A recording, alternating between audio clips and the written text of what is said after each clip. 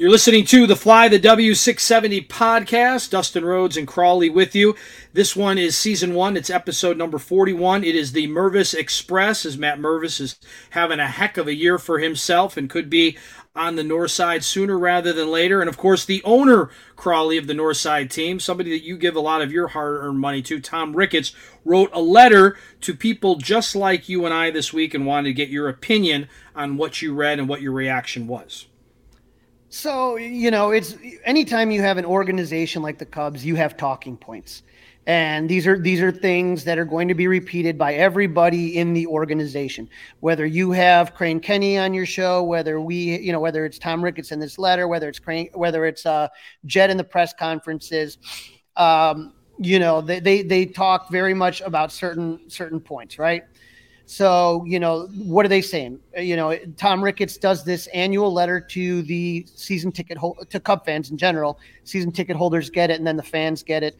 But a lot of what I heard was similar to what was said in the Jed Hoyer press conference. How obviously the first half you saw a lack of depth and young players that had to learn to play the game and some of the growing pains that goes on to it. Talked about the positive second half, the winning percentage, as far as how the pitchers performed in the second half with the 2.89 ERA. That's obviously a big strong point. The farm system, that is something, and I think that Tom kind of brought it up a little bit more, but the fact of how well that the farm system has performed, and again, that term that Jed used, positive momentum. And so he really goes out of his way to talk Jed up. And I do think Jed has done a good job. Thanking all of this. He said here, my family does not take your loyalty for granted, nor our responsibility to be stewards of this beloved franchise. So I would say that, and he talks about the London series in 2023. So, it's a lot. Again, the talking points are there. First half, injuries, lack of depth. Second half, great pitching, position players, young players coming up, farm system. So those are the talking points that you're going to see.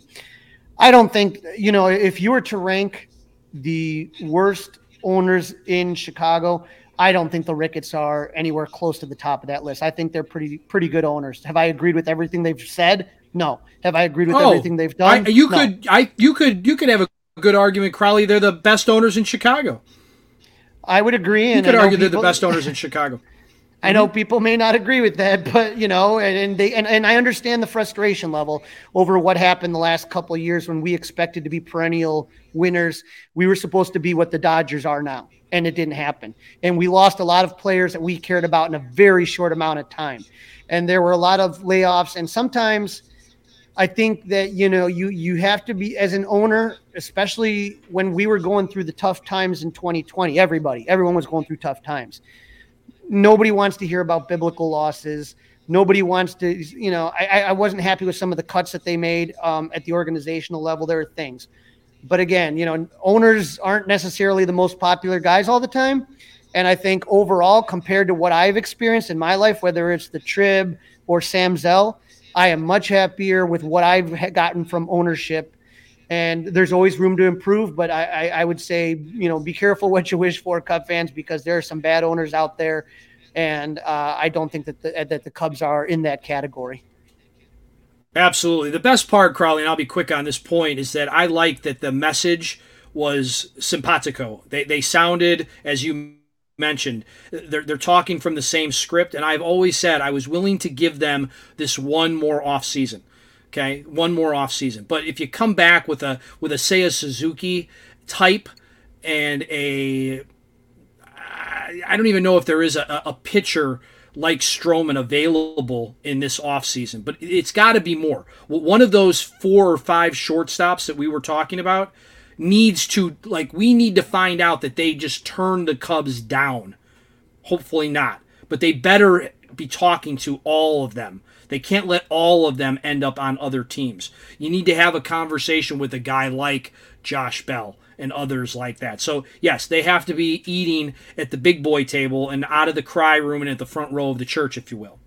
Absolutely, and so we'll take a look. Like I said, the starting pitching, I'm not super nervous about. I mean, if they didn't get a starting pitcher, and we'll talk about this at a later podcast, but the free agent class is not that great. I'm not about spending money just to spend money.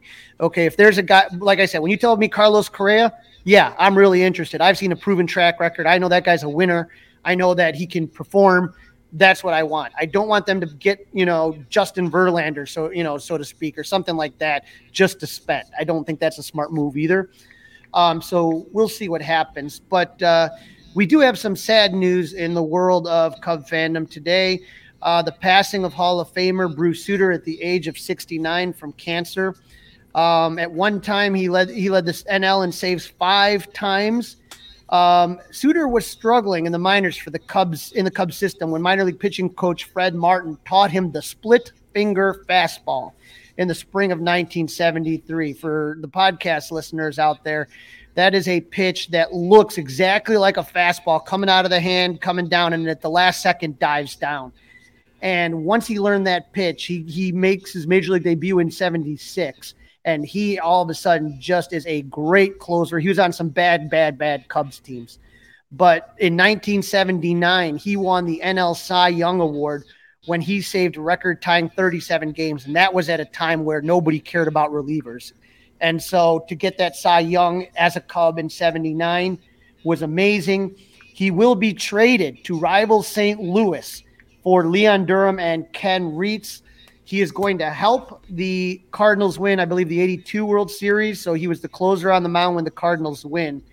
And then, for people of my age, I don't remember Suter very much as a Cub. I've seen video, I've seen old clips.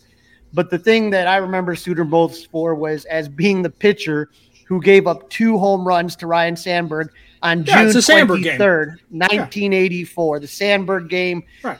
It's Bob Costas. It's a Sandberg game. It's baseball on Channel 5, national game of the week when you didn't have all the devices and all the apps that we see every baseball player whenever we want at a click of a button. Yeah, I mean, he was a nasty. He was either old school nasty. He kind of looked a little unkept, a little dirty, if you will, out there on the mound. Right, the hair sticking out of the back of the cap, a little facial hair kind of going every which way.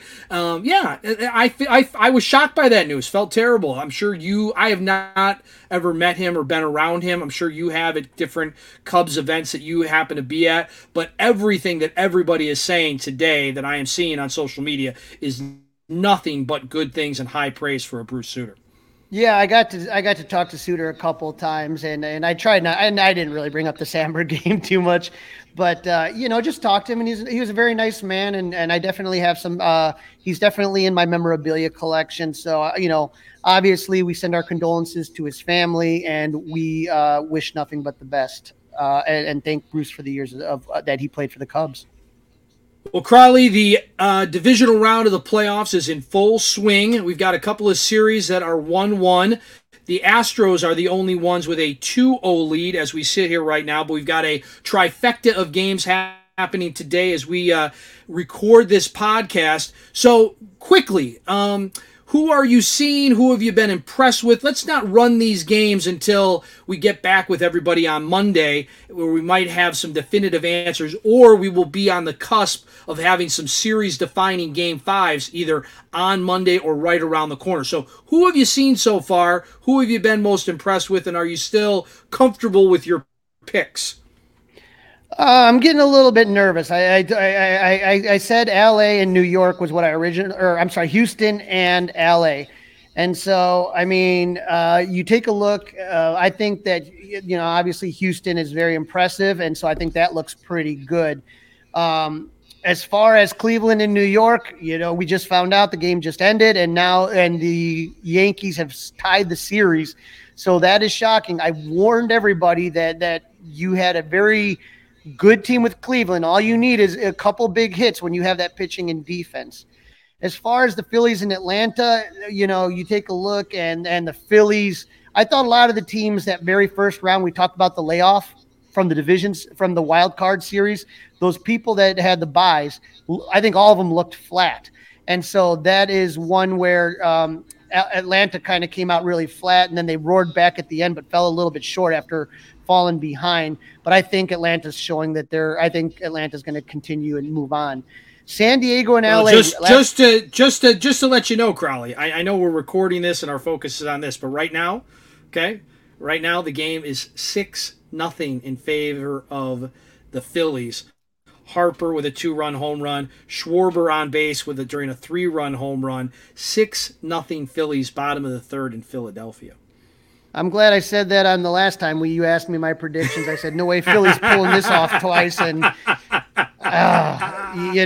Crazy, right? I mean, that's what's so fun about it, though, right? That is what's so fun about it. I've been pulling for the Phillies just because of Kyle Schwarber, and so far he has stunk out loud. He has not had a good series whatsoever. I've enjoyed getting to see the Dodgers and Padres. Those are two teams that I don't get to see a lot with my crazy hours. So I've enjoyed seeing that. I really can't get on board with the Astros. I still find them to be cheaters, even though I know a lot of the parties involved are gone. But here's the good thing. I like the fact that these are series. It hasn't been as chalky as I've expected, so that's good. That's entertaining. It's good baseball. It's competitive, and that's what I hope it is. I hope it goes back to L.A.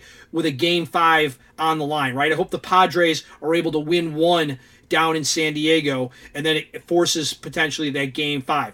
I can't stand the Tribe, though. I want the Yankees to win. I mean, I don't know why you would pitch to Ramirez, and they did it again. The Yankees got up 2-0 early in that game. I said we weren't going to go through it, but let's put it this way. The good news, Crowley, is it's entertaining, right? And it's all about being entertained. That's what it's about right now. Be entertained and take a look at some guys that potentially we as Cub fans could poach off of these teams in free agency and make them Cubs, and then those guys can help the Cubs get into this position this time next year. Dustin, what makes the postseason so interesting is that, the best teams usually get into the postseason. That doesn't necessarily mean the best teams win these series. Sometimes it is getting hot, and that's, whether all of a sudden Phillies found a new gear. I don't know whether Atlanta got cold at the wrong time. And we talked about San Diego and LA as far as one of those classic rivalry series throughout the records. You kind of knew San Diego with their stars. That's a team that if all of a sudden they got hot, they have a lot of firepower on that team. So I'm very excited, and I've enjoyed the postseason very much so far. All right, Crowley, this is a wrap. Season 1, episode 41. The Mervis Express is off and running. We're going to keep our eyes on that for you guys all fall and winter long. What's going to happen with Matt Mervis? Maybe he'll be at CubsCon. That'd be a good guy to get a picture with or an autograph with, if you will. I hope everybody has a fantastic weekend. Enjoy the baseball. And Crowley and I will be back with you guys early next week for a wrap of the divisional round of the MLB playoffs. And if you're interested and you want to keep up with everything, follow us on Instagram and Twitter, FlyTheW670, on Facebook at FlyTheW, and on you can email us at flythew670@gmail.com. Go, you Darvish. Go, you Darvish. I don't know about that.